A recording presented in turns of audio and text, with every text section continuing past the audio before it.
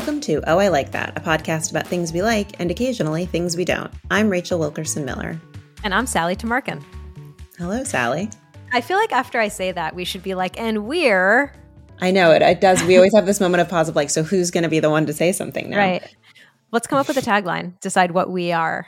And we're Shorty and the... I don't know. I'm thinking about like a morning drive time morning, thing. Yep. Yeah. Mm-hmm. There's always there's always I don't know one which one of like, us is Shorty. I guess me. I'm shorter.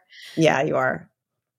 But they're never that simple. It's always like the mad scientist or something like really Shorty and the mad outrageous. scientist. No, like Shorty is the mad scientist. Oh, Shorty is the mad scientist. Yeah, and then it's like the boss or whatever. Whatever. I'm glad I'm like free of drive time radio at this point in my life. Having said that, we are Shorty and the boss. Rachel, what's the vibe right now aside from loopy and strange? The vibe is also Good Mail Day, which is one of the best vibes out there. So I am really excited because, as you know well, getting mail and packages is one of the more exciting aspects of life right now. And 2 packages, I've received word from the shipping services that 2 packages I've been waiting on have been delivered, but not from my building yet. So they're like here somewhere, but not like in the system, but it's a lot of yarn. So I'm really excited, looking forward to a weekend filled with knitting projects and getting to open a box full of beautiful yarn in a few short hours. I love that. Yeah, tracking arriving packages is the equivalent of like going to like the Super Bowl in non-pandemic times. It's like the best entertainment we have. It reminds me of friend and former guest of the show, Casey Guerin, once said, I texted her because I was standing on my porch and this guy rode by on a bicycle and his entire naked rear end. Trying to think of the funniest word for butt. I feel like it might be like rear rump. Rump. Rump is good. Yeah, I like that we both went there. Yeah. Entire naked rump was visible. Like his pants were just not fully like where they needed to be. And I don't know why I thought that was so hilarious at the moment, but I thought it was. So I texted Casey to tell her about it. And she was like, this is live entertainment during the pandemic. It's like the best we have. And I feel the same way about mail and tracking mail. Yeah, I'm waking up to like see a 6:32 a.m., or 4:32 a.m., in Brooklyn, New York text is really doing a lot for me, serotonin wise. So I'm looking forward to that. Okay, cool. Well, just really quickly, because we have a really fun show. The vibe for me is kind of rainy and sleepy. It's like, it's weirdly like warm here. It's in the 50s and it's rainy and gray. And I'm working on the next issue of the Veronica Mars Rewatch newsletter. And I'm watching an episode for it that I don't like, and I've realized it's just sort of boring. And so I'm just feeling an overall like sleepiness descend upon me. But we're about to get really hype and unsleepy here at the Oh, I Like That headquarters.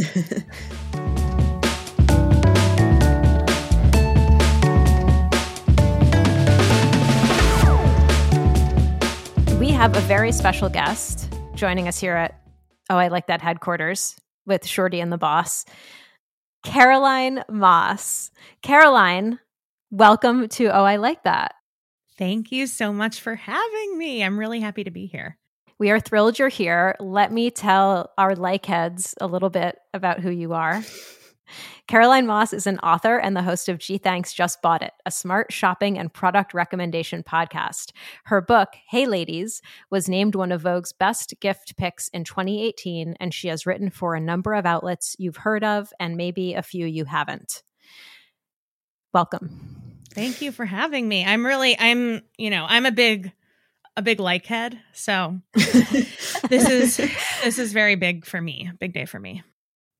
Well, also, Caroline, our listeners may recognize you because the other announcement that we have for today is that we were on an episode of Gee Thanks, Just Bought It very recently, talking about 2 things very near and dear to our hearts: fake food and car safety, we had a great time. We had so much fun recording this episode. If you're listening to this, you can go listen to that episode after that. We will include it in the show notes and everything like that. But we had such a great time that we had to have Caroline back on our show, and we're very excited for our conversation today. It was such a fun episode. I actually, just before we started recording, got a message from a listener who said, I'm at a car dealership right now buying a new car, and the car dealership had commissioned their own fake coffee mug with their logo on it, spilling coffee onto the desk. She took a picture and sent it to me. So honestly, it's funny because like I knew the crossover between fake food and car safety would be a hit, but like the amount of safety heads out there and the amount of fake food heads out there, you guys touched a generation last week. Honestly, you did. The thing that's so funny about that is I thought for sure you were going to say that they commissioned their own car safety kits. And I was going to be like, that's amazing. More car dealerships should do that. No, so this really went into, that went in a new direction. I love it. I think they should maybe think about car safety next, but I'm not mad about the spills. I am in fact delighted by that. Definitely an interesting choice of budget, but, we're, growth. It's only February. There's so much room for growth this year. Maybe car safety kits are down the road. I will message back that listener and tell them to slip them a note across the table and say, next time, how about car safety kits? That's so good. Well, we should get to the topic of the day. We could obviously talk about car safety freshly all over again because there have been more developments since our first conversation, but we will keep focused on the topic at hand, which is Real Housewives. So happy. But let me just for background, we had so much fun recording Caroline with you that we were like, let's have Caroline on our podcast. What should it be about? And I think there are a number of things the three of us could talk about and we would have a great time. But the thing is, you are kind of a scholar of the Real Housewives cinematic universe. Yes. You're something of an expert. And I really don't have any experience with Real Housewives. And Rachel, you're somewhere between us, right? Yeah. And so we thought, who better to talk to likeheads about Real Housewives than the expert in our midst? So here we are, and we would love for you to share all of your scholarship with us. Wow, I'm so happy to be asked to talk about my favorite topic. And so it's interesting. I go hard for some cities and then others I know nothing about. And I think there's a couple of reasons for that. So I have my nuclear orbit of housewife cities. These are the ones that I would win at any bar trivia. I can speak entire episodes from memory. The comfort to me. I watched episodes over and over again. Those cities are New Jersey and New York. And whether that's because I'm from New York and have always felt familiar with sort of the cadence at which they speak, the topics at which they talk about, and just their general vibe, I don't know. But those are the cities that really have been, I go very hard for. In the second ring would be Orange County, Beverly Hills, Atlanta. Those I have watched, but I would not win at bar trivia. I would not get a 5 on AP Real Housewives. I might get between a 3.5 and a 4 if they do halves. So yeah, but I am such a big fan of New York and New Jersey, and I have been since they came on the air. So it's been 15, 16 years. And I think it's amazing television. And I'm here to answer your questions. So please just lay it on. What do you want to know? Rachel, I know that you went through a pandemic, sort of journey into some of these cities. Sally, I know that you are really this is not your wheelhouse at all. So what can I tell you? What can I tell you? I have so many questions, and I'm going to ask them all to you. But first, I think that we should go around and kind of talk about what our experience is with reality TV generally, and also Real Housewives specifically, just to kind of give some context to where we're coming at this from. So Caroline, we know a little bit about your Housewives journey, but where do things start for you reality TV wise?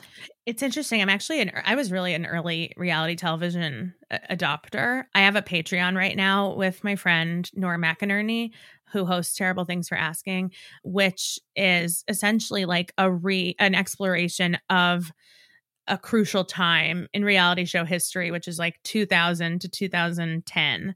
And there's a huge split between that and then what comes after. I think I started with a lot of the, I watched Real World Road Rules. I watched, and we talk about this on the Patreon too, the Newlyweds show with Nick Lachey and Jessica Simpson is a master class on early reality television. I watched it at the time because it was interesting to me. It was a new format of television. I'm not going to pretend at 14 that I was like watching television for any other reason than the fact that it was entertaining. But as an adult, as like, 20 years later, I think my reality television journey now has really been shaped by how much I watched when I was a teen and in college, because it's almost like two completely different genres of television, like the modernized reality TV versus like what we were watching in 2003. So for me, it was the Laguna Beaches, the Hills, Newlyweds, literally anything on MTV I was watching. And I remain a steadfast reality purveyor. I can already tell that you're at like kind of God tier reality TV watching an analysis, because you've just talked about like different eras in reality TV, and I was like, oh shit, okay, we're in a whole other realm of understanding the cultural significance of reality TV. So I'm psyched. Yeah. Okay, so Rachel, let's go. We're going, I think, in order of like expertise with reality TV. You're definitely number 2 here. Okay, well, I think this is actually a good reminder because I kind of forgot about my own involvement in that MTV era. So I also watched Newlyweds. I actually owned one of the seasons on DVD, maybe still do. I need to like get out a box with old DVDs in it and double check on that. But so I liked it enough for that, and never really got into the Hills or Laguna Beach as much, and didn't do any like Survivor, any of those kind of reality shows.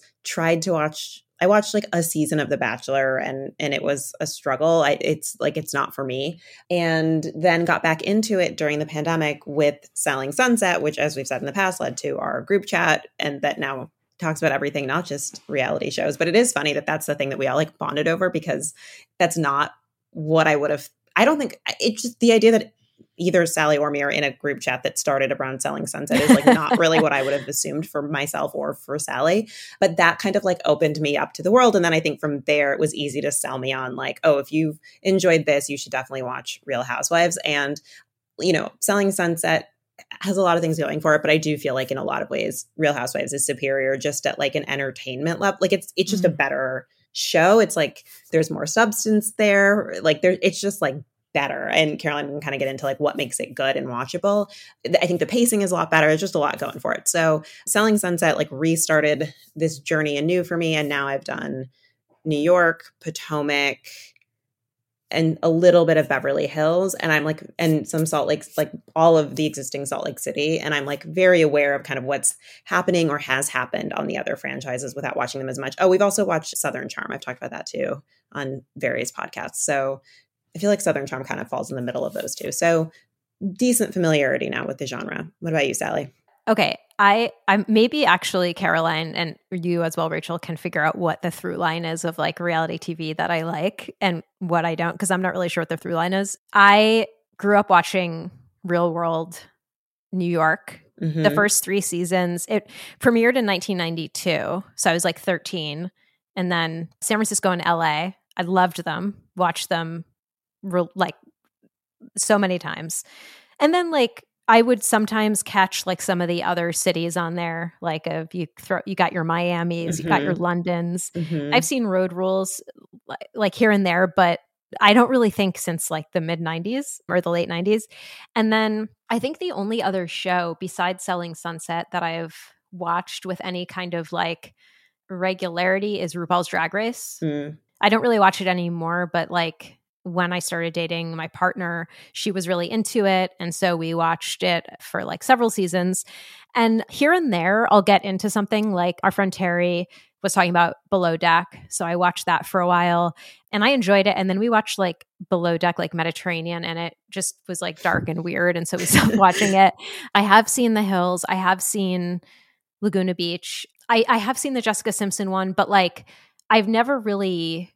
The only shows that I've ever reality shows that I've stuck with, I think, would be like Real World and Selling Sunset. And even Selling Sunset, like I watched like the most recent season, I watched like a couple episodes with my partner, and then the rest of them I was there when she watched them, and between that and Twitter and our group chat, I'm like, yeah, I get it. like, whatever.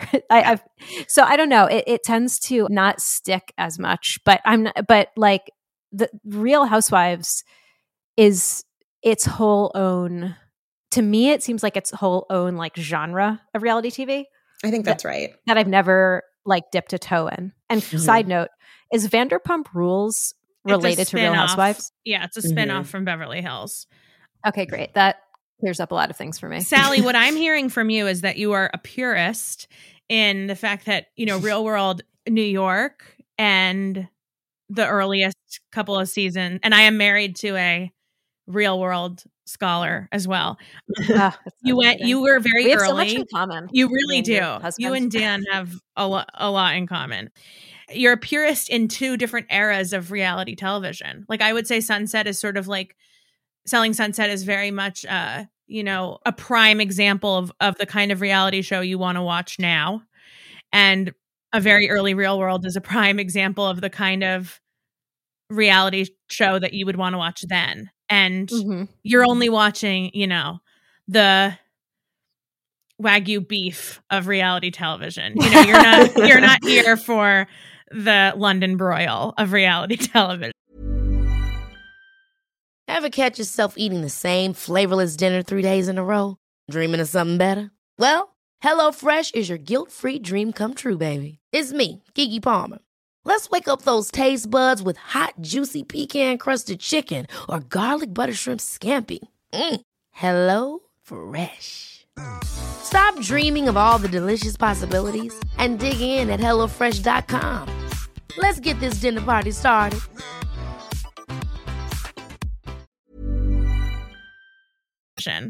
And I'm eating at the full buffet, if we're going to make that analogy.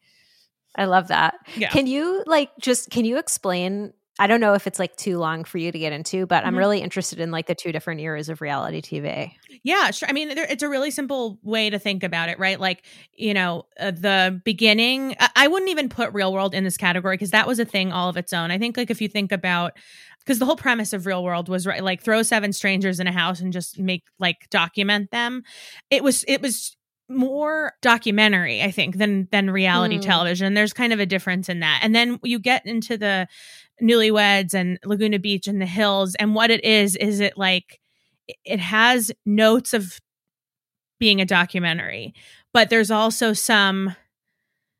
you can see the sort of evolution of like, well, what is this episode about? How are we going to build a story around who are these people? Why does it matter? Because the Real World is very much like, you get it. Like these 7 people don't know each other. They're in this house. They have to work at a job and they're all very different. And you know why they're different. One, here's a black man. Here's a man who has AIDS. Here's a Mormon who has never been around gay people. Like, okay, we get it. You're all so different that of course there's going to be friction. But what do you get when you go into a high school in 2004 and you just film the most popular, beautiful people, like you have to have something there.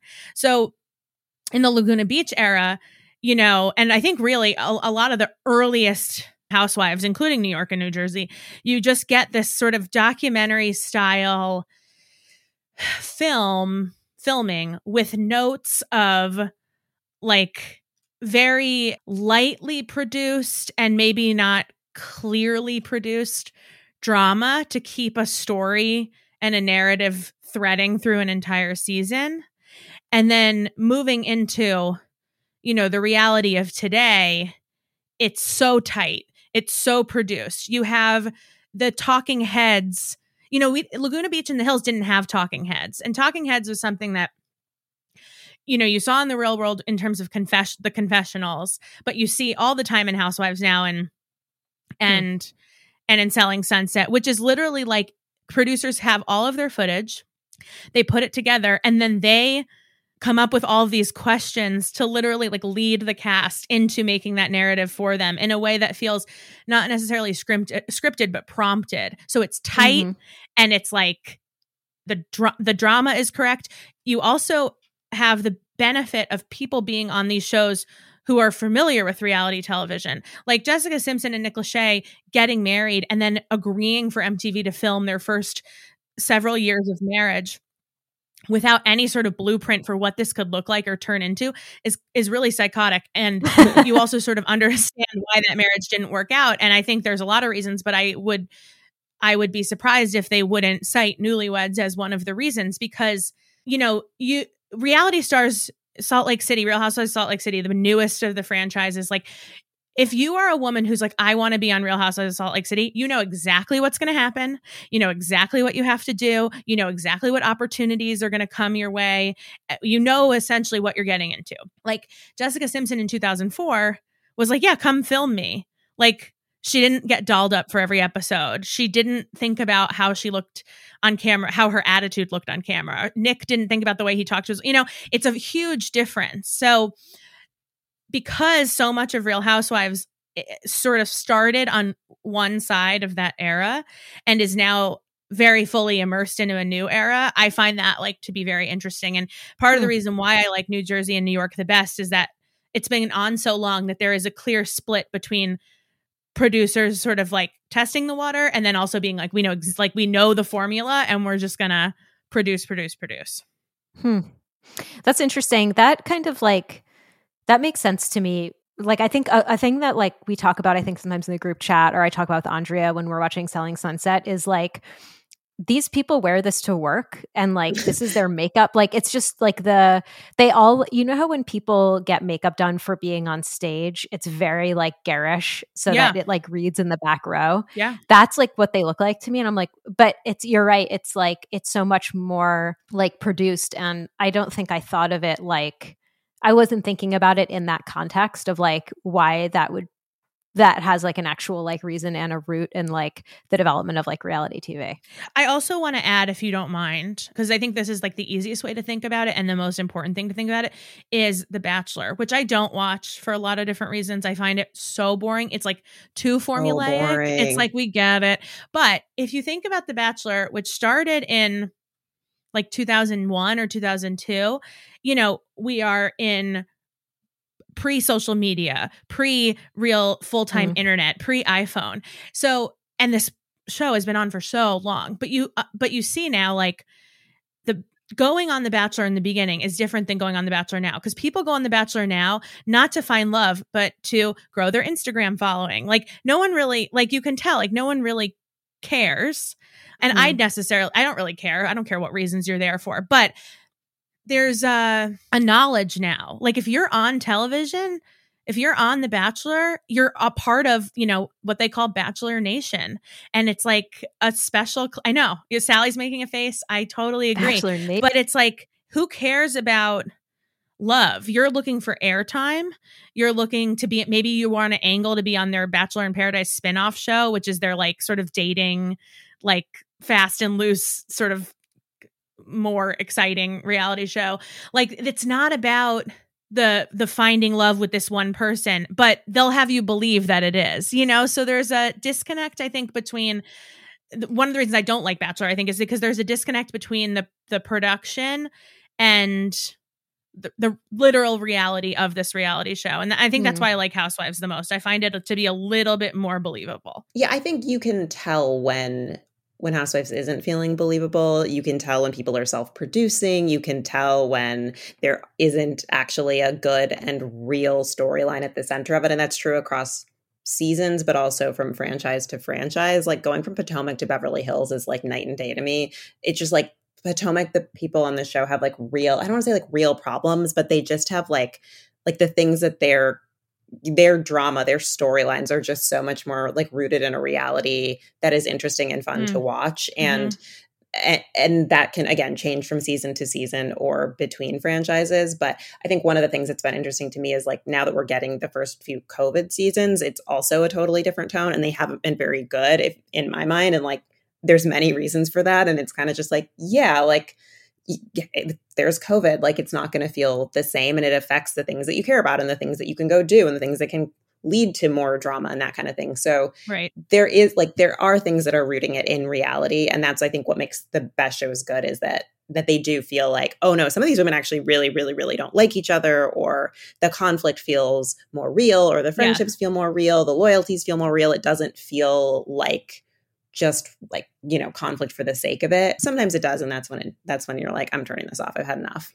I think that's one of the reasons why I like, and if you want to talk about a specific city, New Jersey the most, because it's a lot of family drama. So it's real to some extent. And if it's not real, you're like, wow, you're like ruining your family for TV. So either way, I'm completely invested.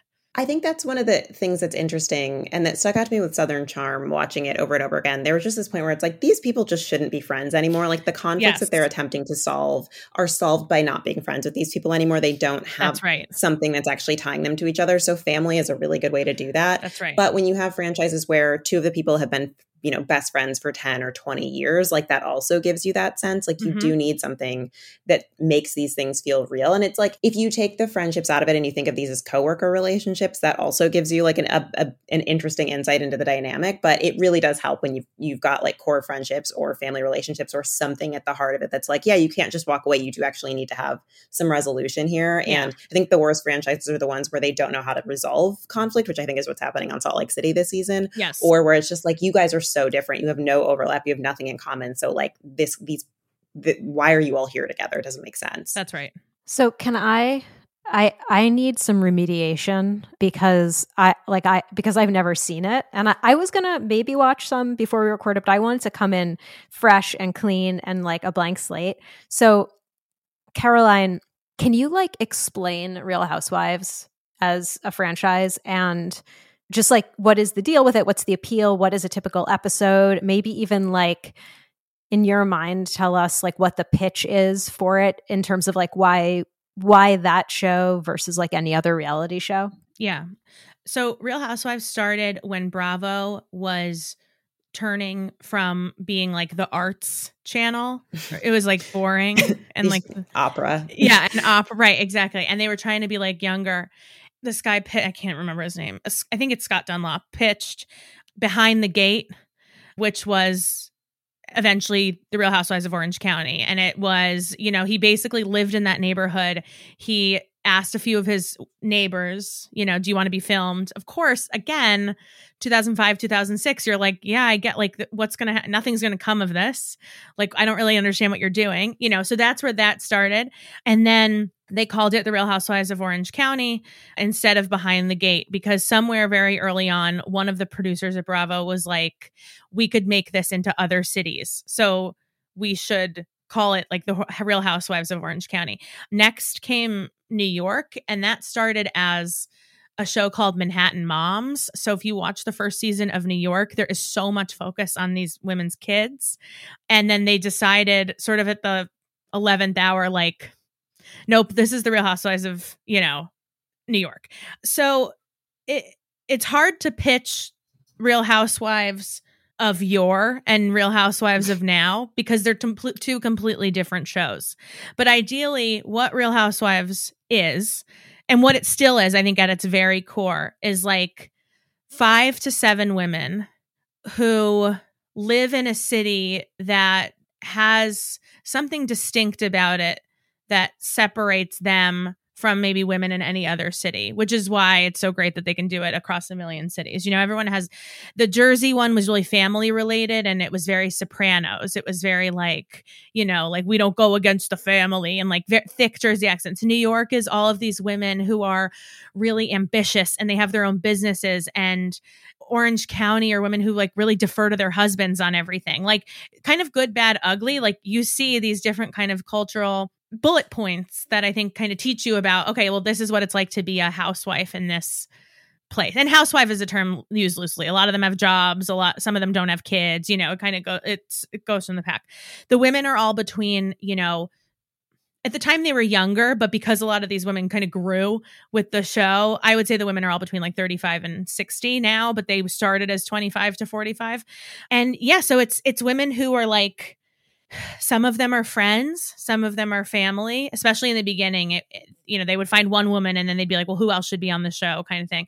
And it started in that documentary style, which is like, let's follow them around. What's it like living in New York? What's it like being a housewife in New Jersey? What's it like living in Orange County? Now it's like, okay, you have a mix of these personalities that you've gotten to know over the last 15 years. There are these OGs who sort of run the show.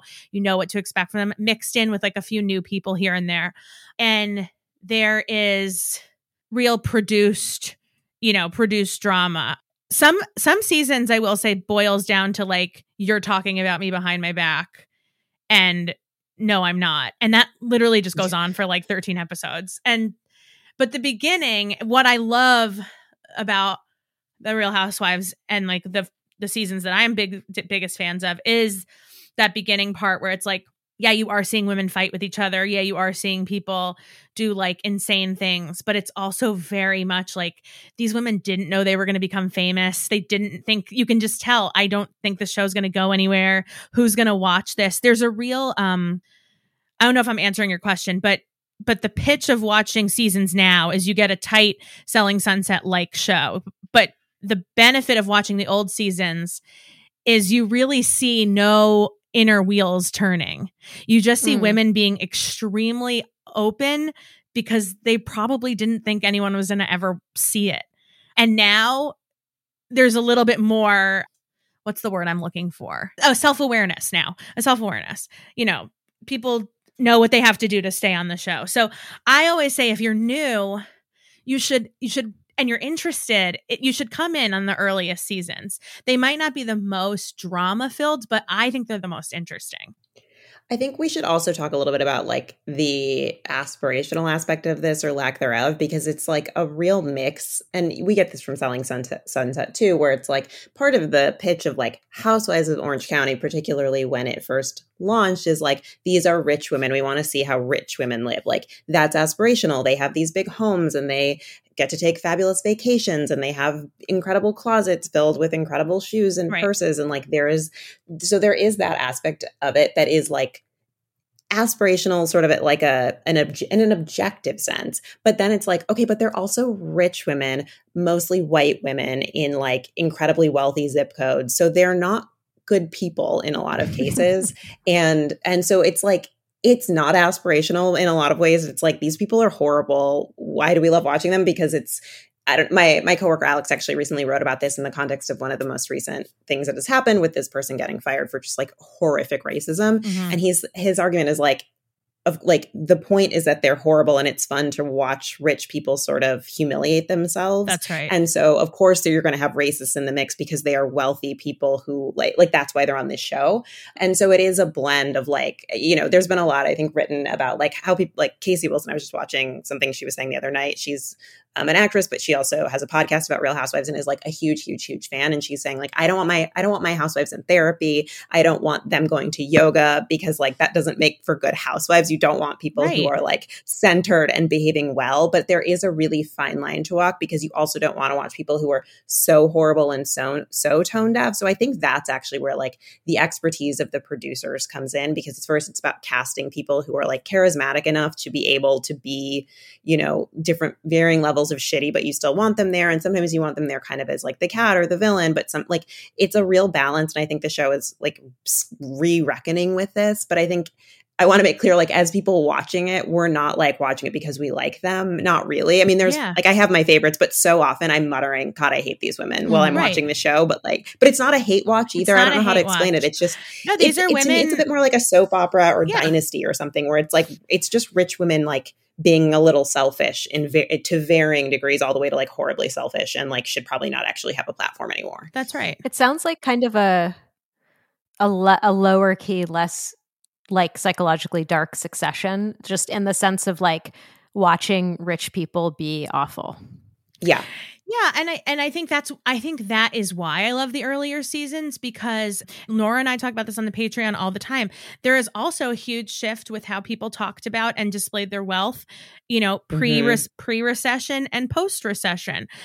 There was, and New Jersey is what I love so much, because there's so much like tacky opulence in this nouveau riche sort of way in New Jersey. It's like, I'm building my house and it's all made out of marble and stone and onyx. And I'm literally direct quoting, like, Teresa Giudice, who literally went to jail between seasons 6 and 7 for mortgage fraud, is on camera in season 1 in 2007 right before the crash, building a $4 million house she absolutely cannot afford, saying, the reason I'm building a house is because I don't want to live in a house that someone else has lived in. That's disgusting. Like, imagine, like, there is a lack of self-awareness there. That's like, this is cute. And I'm funny. Like, to Rachel's point too, what's happening now in the world of housewives is the fact that, like, in the last 2 years, we have now been dealt two extreme, like, sort of global moments. One being Black Lives Matter kind of being pushed to the forefront of the conversation. Two being the pandemic. And it was fun to watch a person like Ramona Singer, who is the original New York housewife, sort of she is an asshole. She's an asshole. She has no filter. She's so incredibly entertaining to watch because she's such an asshole. But when her assholedom veers into hurting people on, like, a global level, I think a lot has been, like, reined in on that. And Black Lives Matter aside, the fact that she's absolutely voted for Trump, I think even said she voted for Trump, and is incredibly racist aside, when the pandemic happened, Ramona was, like, very early, like, I'm getting on a plane and I'm going to Florida. Like, I'm not sick. Like, we're talking like May 2020. And when you see someone with that kind of a platform and someone who has made their money being an asshole for entertainment, all of a sudden getting on a plane and being like, I don't fucking care. Like, sorry if you're not allowed to curse here. Getting on a plane and saying, like, I don't give a shit. Like, I'm not sick and I have a house in Miami and I'm getting on a plane and it's April 2020 and, like, what are you know, who cares? Then you're like, wait a minute. Like, we have now co-signed the idea that, like, we love how much we hate her so much that we are now allowing her to spew this kind of grotesque. She's not necessarily, like, anti-vax, but she's, like, at Mar-a-Lago and she's like a dick. And she made her name and her money being a dick. And I helped her do that because I love watching. Right. So I think that's what we're seeing in the, you know, there's a point where it's like, after 16 years on a show, you can't, we as viewers, we can't really let them play dumb anymore about, like, well, you know, I'm just a woman from the Upper East Side. Like, it doesn't matter what I think. Like, well, no, now you are a big television star and you have been on television nonstop for the better half of this century so far. So this person is still on the show. She is. Yeah.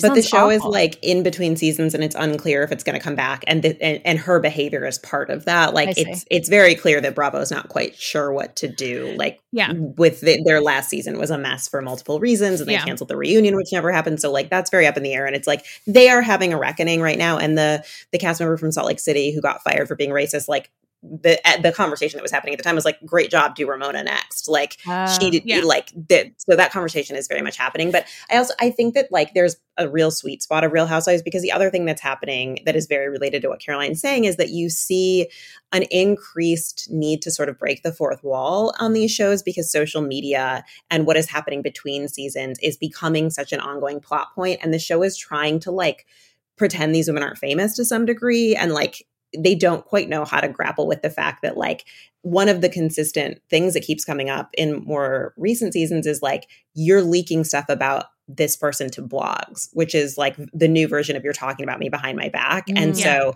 they're having trouble figuring out how to talk about this stuff in show. And my feeling is, like, more fourth wall breaking. Quite often it would just serve the show, but they are, like, to at some point. But they're trying to sort of maintain this, like, church and state thing and, like, keep the fantasy going. Sometimes it works and sometimes it doesn't. But I think that, like, that is kind of, you know, indicative of this bigger thing, which is just, like, reality TV in 2022 is, like, you are aware of exactly what you're doing there. And it's like, if you're on The Bachelor, it's like, I want to get a Sugar Bear hair gummies sponsorship. I want to enter this cottage industry of micro celebrities where, like, I can ride this ticket for a long time and parlay it maybe into something bigger, but also probably just, like, not really. But, like, so there's just, like, people are more strategic and I think shrewd about these things. But then when they get on the show, like, let's have then why can't, I mean, what I wish The Bachelor would do then is pivot to be like, okay, we have all of these people here to find love, but also we are not stupid and we know all of these people are, like, because Sally, the thing about Bachelor Nation is like if I went on The Bachelor and stayed a few weeks, enough to get a kind of following, all the Bachelor people end up dating each other. So if there's someone who's been on a past season of Bachelor or Bachelorette, I've now risen up the ranks to be able to slide into that person's all these different ulterior motives. But still, ABC is like, 20 women come to find love. And it's like, well, what? These producers are smart. Pivot the television show. There's something else here to talk about. And I think that's what Housewives is doing right now, which is like, Ramona Singer started filming when she was 49 and she's 65. Like, she looks good. Yes, because she gets a lot of work done. And honestly, half of her personality is talking about Ageless by Ramona Skincare. Yeah, how good she looks and why. Yeah, exactly. But like, this woman is 65 years old. At some point, and not to be ageist at all, but like, you have cycled through literally every storyline we could tell about you. Like, you are 65. Your daughter was 11 when the show started. She's 25 now. Like, let's find someone else. There needs to be like a revitalization of the cast, and not necessarily younger. Just like, we're done. Ramona has done her thing. She'll be fine. Ramona will be fine. And I think that's probably that conversation happening in the background. But that's why I find it so delightful to watch the early seasons. And Sally, if you were going to start anywhere, I really want you to start with Jersey. Jersey, okay. And like an early Jersey season 1. I feel like in talking about like what assholes these women are, we aren't doing a good job of explaining why we like this show. So actually, age is kind of what made me think of it, because actually one of the things that I do like is that the women have aged and they've kept them on. And I think, like, again, if they bring in a fresh cast, which like needs to happen for many, many reasons, I'm like, the women should be 45. Like, let's like 45. Raise that ceiling. Like, it's so great to be able to see older women living their lives and what concerns them. Like, we don't really have that on TV in this way anymore. And like, I love that about it. I love that like they have adult children and have been divorced, or some are widows. Like, they have interesting lives. And I'm like, this is such a nice thing that we get to see this. Again, like, I don't want to downplay that like a lot of these women are horrible assholes, but like, just at a base level, it is nice that like we have created, influencers. I mean, is it ever nice to create influencers? I don't know. But like, the fact that like there is some that we are getting to see older women living their lives and being fabulous is fun. And I like that about it. And I also think, Sally, this might speak to you, but like the way that we watch it, I think is a bit like the way we read Am I the Asshole? Where like we're pausing constantly, like at least when I'm watching with my girlfriend, we're pausing constantly like to discuss what's happening. Like, it really serves as a sort of way to talk through social dynamics and the rules of friendships and loyalty and like what is and isn't okay. And that is endlessly fascinating, especially when you couple it with like these different personality types and different archetypes that start to emerge and those kinds of things. And so it just serves as like a really interesting sort of social vehicle, for lack of a better word. And I think that like, so it's both social in the sense of like watching these social dynamics play out, but then there is the sort of fan connection and those conversations from,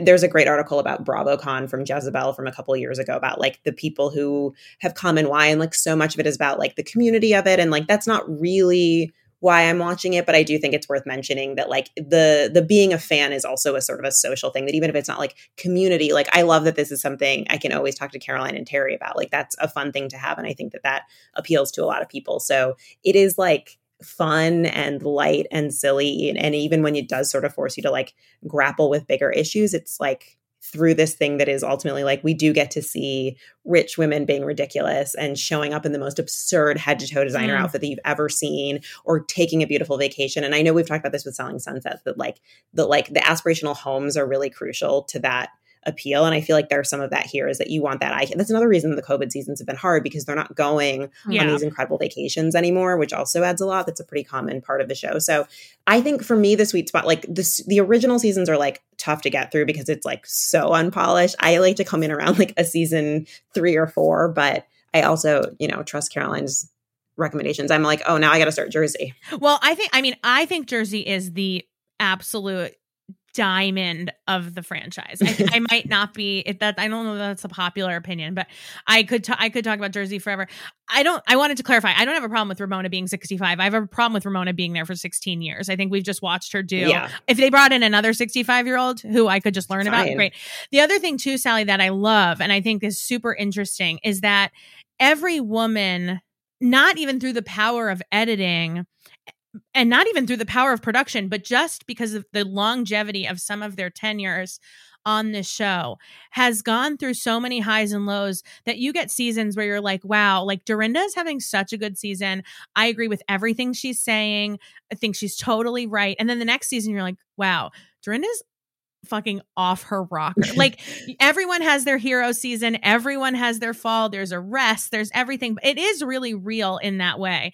One of the times this came up the most recently is in Beverly Hills, because in a bunch of different, they've now been around so long that a lot of them in multiple cities, I can think of New York, New Jersey, Salt Lake, and Beverly Hills, have been real world headlines, real world arrests, issues, drama that now, like Rachel has said, like creep into the story where like, yeah, we have to talk about Luann getting arrested for like escaping her handcuffs in Palm Beach because like literally everyone in the world is talking about this.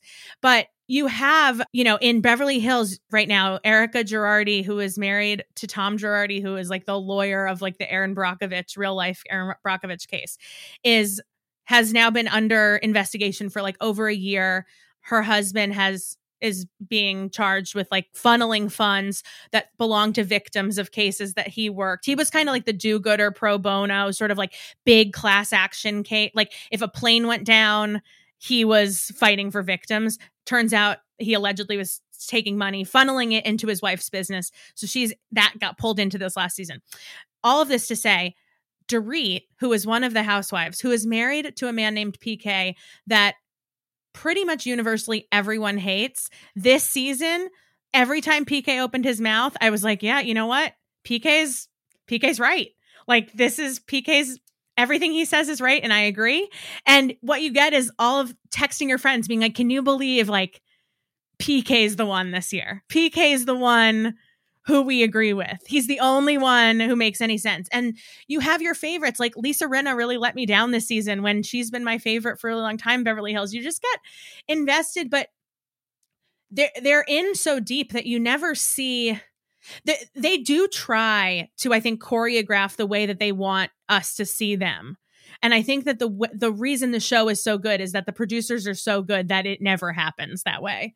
We really do get, I think, a very good, close look at how these women live and who they are and how they interact with each other.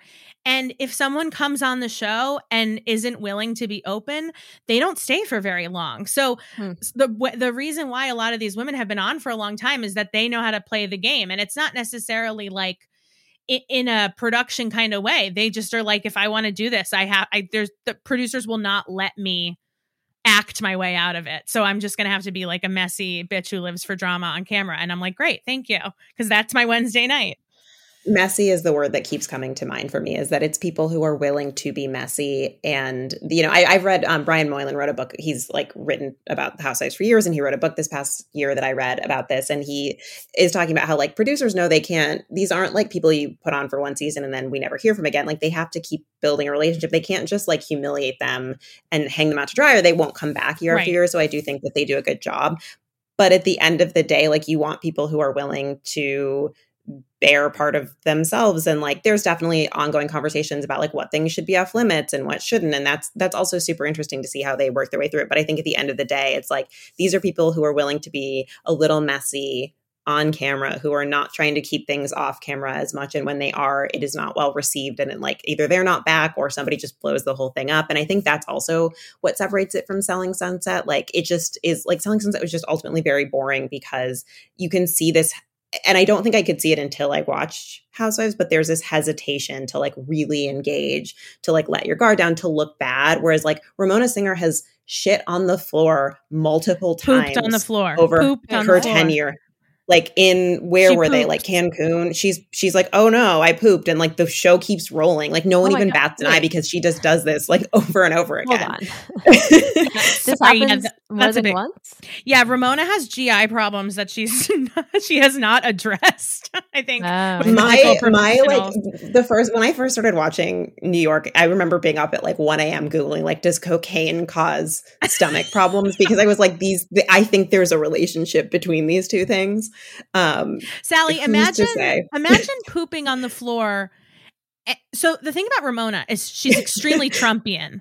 Like she's extremely Trump. She'd be like, everyone poops on the floor. Like it's not what's a big deal? Someone will clean it up. And you're shrugs like, the most outrageous things off. If I pooped on the floor, you'd never see me again on television. Never. You'd never she's done it multiple times. She poops all the time. Sonia Morgan, who was married to one of the JP Morgan's boys, wears a diaper on long car rides because she also poops a lot. And you're watching like it's just like rich people behaving badly. But then like also Sonia Morgan has so many endearing qualities that you're like, don't you ever say anything wrong about Sonia Morgan? But like she's also not defensible. I think, Caroline, what you were saying about like people have good seasons, they have bad seasons, and we see who they are, I think is like what makes it appealing, because even though it's like not reality, the people do feel real, their reactions feel real, and the like ups and downs feel real. Like there are sort of no heroes, at least not for long. And there are some villains, I think, who stay villains and then occasionally make a good point and you're like, God, I do have to give it to him. But I think that like what is nice about it is like it extends over this long period of time and you're just like, no one is all good all the time. Right. Or like people make mistakes and you see how they grow or don't. And that's like also really interesting to watch, I think, is like once you get into a season is seeing how the cast changes and when they don't and when it gets really tiresome. And I think the unsung heroes are obviously the producers who these women would try to get away with a lot, and I think you see that on Selling Sunset. Like Christine Quinn is who Christine Quinn wants herself to be on television, and producers don't challenge that. And what Real Housewives producers do and what makes the show so interesting is that it is challenged. These producers are not trying to be friends. And you read that in a lot of the books, including the Brian Moylan book, like there are producers who start off in great relationships with these women, and you'll hear from the women and be like, I wouldn't talk to Carlos for like 2 years. Because he like blah blah blah blah blah. It's interesting, Sally. None of them, only on a very rare occasion will one of them say like, "Well, I got a bad edit." Like none of them ever say like, "Oh, it was often. Editing." Like it really is. I think an extremely well done show. But you should go to it if you want to. I think from an anthropological standpoint, especially Jersey, because. You could also start Jersey season 3. Rachel, if you haven't started, I really, really, really want you to start. It's so fun. It's family drama. These people are invested in each other for real reasons. They're related. But it's also like a time capsule of like, what was it like to live in New Jersey in 2009? Okay, like this is everything you think. And I think one of the reasons why I like New Jersey and New York so much is because it is very familiar to like my upbringing. So I'm like, oh, I know women like that. It's kind of like when Jersey Shore aired and like the majority of the world was like, what the fuck? Like, what the fuck? But if you live in Jersey and New York, you're like, I went to high school with the guy. Like, I know that guy. I know Ronnie, self-tanner. But it's really, I think a lot of them have, outstayed their welcome. But I think in terms of a show, it doesn't get enough credit for being as solid as it is on the production level, I think. Yeah, I definitely am I have a different impression of it now than I did going into this. Like I didn't understand how or why it could be like meaningfully different from Selling Sunset. I assumed it was just like Selling Sunset with like a slightly different premise. So this is really helpful. I will check out early New Jersey.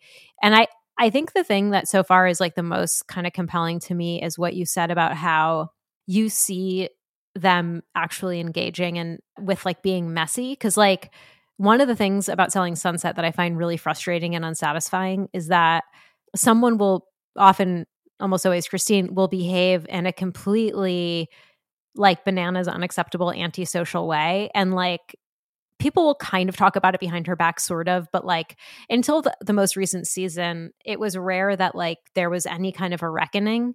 And people were just like acting like maybe like mad at her or, well, you know, Christine, she's going to be Christine, but like not really reacting in what I think is a way people would really behave when they have someone in their midst who's sowing chaos in the way Christine does. And so it would just be kind of like unsatisfying for me. And because there is that like reluctance either for like the people or the producers to make these people, I mean, you know, if that was your real workplace, you know, you would have to be having like meetings and shit, and like HR would be getting involved, and there would be, you know what I'm saying? There would be like, there's like a couple conversations in the most recent season where one of the twins says to Davina, or no, not Davina. Who do they like say maybe it is Davina. They're like, you can come back and work here, but if you start like being a fucking menace, like you're out. Yeah, like Davina. There's like there's like a few moments like that, and where it's like, okay, like now we're getting some actual like reckoning with the real world consequences of people behaving like the Joker in their workplace. But it's so rare, and that to me is not that interesting, because it's like you see someone behaving in this way and then that's it. And then you can text your friends and be like, can you believe Christine did that? But it's like, okay, but like, how does that change their lives or their friendships or the way they work together or anything? And it doesn't, as much as like I, as a viewer, want it to. And it sounds like Real Housewives, maybe at least the earlier seasons, would like deliver on that a little bit more. Even the later ones. Yeah. Sally, I also want to point out Selling Sunset is an Adam DiVello joint, and he did The Hills as well, and you can see a lot of similarities between The Hills and Selling Sunset, which is that there really is, you have your archetype of person and there's really no challenging who that person is. If you want Lauren to be the hero every season, you give Lauren the hero edit every season. Lauren is an intern at Teen Vogue. No, she is not. She is filming a television show called The Hills, and one of the parts of the show is that she is an intern at Teen Vogue. Just like when you watch Selling Sunset, you're like, this is entertaining, but I don't actually think I'm watching people who sell houses for a living. Right. Okay. And that's fine. Real Housewives is literally, I really think you should watch it, because I think after watching Selling Sunset, you will see, while both types of reality television shows are entertaining in their own right, they are they could not be more different. And it really depends on what you're looking for. And I think with Adam DiVello's type of reality show, you're watching more of a TV show that calls itself a reality show and is shot like a reality show. Whereas with Real Housewives, you're watching, I think, like the prime example of the best reality television. If you like reality television, this is the best that reality television can be in its form. Yeah, I think one thing to think about is like, in a way that, Sally, that like I think you and I can sort of understand it, is like just thinking about things like any piece of media is like written content, having a different editor and a different publication is going to feel different, and like they're going to have a different vision for it, and it's going to be, they're going to have a different illustrator that they bring in for it, like they're going to like just approach it differently. They're going to have different sources who they talk to tell this story, and these things just have different fingerprints. And so it's easy to be like, oh, it's reality TV. They're about groups of, you know, rich, seemingly aspirational women. And like, but they're just like, they're not the same. And then even within Real Housewives, you see, because they're not all produced by the same production crew. And so they have like a very different fingerprint. I think like Potomac is very, very funny. And the producers are big fans of like, somebody says something and they immediately cut to, they're saying, I never said that. And then they immediately cut to the footage of the person saying it. That happens a lot. Yeah. And I don't see that as much on the other one. So like, there are these little different, you know, I really think about how an editor has a voice and brings that through. Like that also like heavily applies to reality shows. And so you're going to get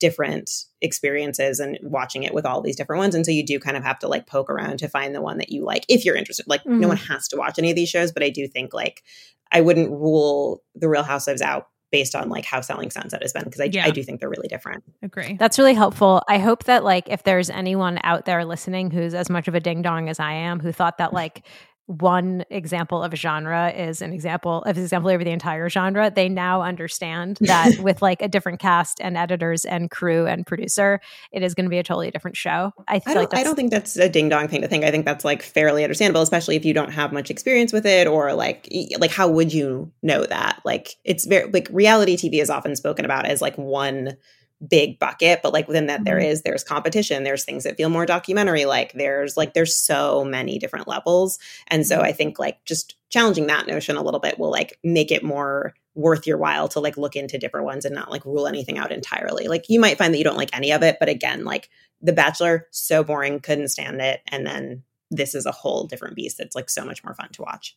Yeah. Cool. Well, I'm really excited to dive in. I sadly, I feel like we have to start wrapping up, but you know, maybe what we'll do is like, I'll go watch some Real Housewives. We'll come back, bring you on, Caroline. We'll just like chop it up and we'll figure it out. I would love that. I really need you both to start. I will hold a gun to your head to start season 3 of New Jersey. Yeah. I mean, it's the most important season to me, honestly. Of any Real Housewives. I can commit to that. Okay, good. Caroline. Yeah. That was amazing. Thank you. So happy. Yeah. I mean, it's like having someone who like wrote the book on the topic come and talk to you about the topic. And if anyone out there has the power to let me write a book on the topic, I would love to do that. So, Caroline. Caroline, before we go into our final segment, a nice thing to end on, do you want to tell our listeners where they can find you and where they can find G Thanks? Yeah, so I am on Instagram as G Thanks Just Bought It Pod. On that Instagram, in the link, you can find where to listen to episodes. New episodes come out every Friday, and also a link to the Patreon. If you like talking about reality television from the early 2000s, Nora and I do have a Patreon show called Nobody Asked, where we have sort of rewatched and talked about, similarly to the way we talked about it on this episode, just sort of how we took in that reality show at the time, funny things we notice. We just finished the Ashley Simpson show. We're moving on to Laguna Beach. Love to see you there. And yeah, I'm actually not tweeting anymore, so I will not even say Twitter. But that's where you can find me on Instagram. That's what takes up all of my time. You're like a shooting star on Twitter. If you look up at the sky at the right time, you can see Caroline active on Twitter. But if you miss in a moment sorry. Of weakness. Yeah, exactly.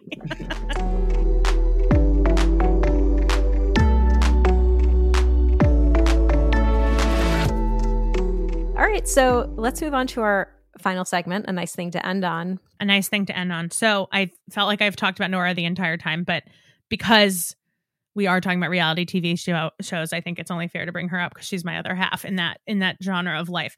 But Nora McInerney has a store called the Nora Store where she sells merch. And I just got this sweatshirt that says "Everyone Loves a Depressed Girl." And it has little bottles of like prescription pills on them. And I love it so much. I wore it the other day and like 4 people stopped me and wanted to talk about it at the coffee shop that I was at. And I just think, I think it's nice to wear your mental health on your person, and B, I don't know. I just love it. I love like merch, and all of the proceeds from this merch drop are going to Nora's friend Gigi, who just discovered that the tumor that's growing behind her eye is continuously growing, and all of the proceeds are going to help her pay for like just the amount of medical bills she has. So I don't know. It's a win-win for me, and I wanted to give it a shout out because I love it. Caroline, where can people get stuff from the Nora Store? So if you are interested in buying Everyone Loves a Depressed Girl or one of the other sweatshirts or t-shirts or hats in this series, there's Anxious, there's Chaotic. You can go to shop.noraborealis.com. That's NORABOREALIS. And yeah, so if I see you wearing one and I'm wearing one, I'll give you a thumbs up on the street. I love that. I went to the URL and I was looking at the stuff here, and it's really fun. Yeah. Really fun designs. Okay. My nice thing to end on is this short video called Pass the Ball. It's like 2.5 minutes, and it's 40 animators who have been working over 40 months, I guess. And it's a video where each animator like designs a scene with a ball and then passes it to the next animator, who then takes what they did and create their own scene and passes it to the next animator. And it's just really cool. And it's like one of those examples of, I guess it was started before the pandemic. I don't know. Has the pandemic been going for 40 months? That seems long. No, that would be no, right? No. Okay. It's been going on for 24 months. 24 months, right? Okay. But to me, it is like kind of a good example of like the kinds of things we were seeing during the pandemic when people were recording like those Rube Goldberg machines or like doing concerts like on Zoom, where it's just like people doing this art together from afar. And it's just really cool. And there's like very jaunty music that plays. And if you just need like a 2.5 minute break to watch a fun, cool, jaunty thing, check out Pass the Ball. And I will link to it in the show notes. I love that. Rachel, what's your nice thing to end on? Okay, my nice thing to end on is that I discovered today that the author of a book I really liked from a few years ago has a new book out. So the book that I really liked from a few years ago was called The Nature Fix. The author is Florence Williams. And this is a book that I've written about this quite a few times because it like fundamentally changed how I thought about the outside world and like is a big reason I'm now like, oh, I got to go outside into nature more. Like it really spoke to me on like a deep level. And I found out that she has a new one out. The new book is called Heartbreak. The headline I saw today, Heartbreak is a post-divorce exploration of grief, self-discovery, and the healing power of nature. So her husband of 25 years announced that he wanted a divorce very suddenly. And so this is sort of a memoir of that, as I understand it, and is like also how she's processing that and like using nature to help her. And it's also like about the science of heartbreak and why we feel grief and why we feel bad. And so it feels like, again, like this book, The Nature Fix, was like so helpful to me when I was going through my divorce that like to have it come full circle like this is just like really wild. And I think she's great. So I bought it immediately. I'm really excited to start reading it and definitely recommend her first book. And hopefully her second one is as great as the first, but just a nice thing that an author I like has a new book out. I think it's great. Yeah, that sounds awesome. That what you just read of it both books sound fascinating. So we'll link to that in the show notes. Okay, we did it. Caroline, thank you again for being here. It was really fun, really informative, and I can't wait to report back to you. Thank you so much for having me. And I can't wait to assault both of you via text until you sit down and watch the 3rd season of Real Housewives of New Jersey. And I will start texting you right after we finish recording. Amazing. I know what we're doing this weekend. Built-in accountability. Yeah, exactly. Okay, so thank you for listening to this episode of Oh, I Like That. Please rate us and review us wherever you listen to podcasts.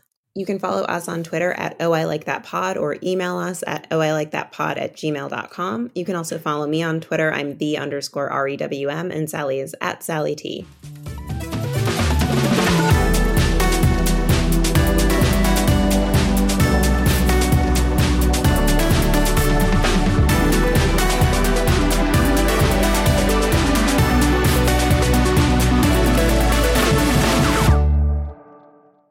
Oh, I Like That is produced by Rachel and Sally and edited by Lucas. Amber Seeger, who is Rocket Orca on social media, designed our logo.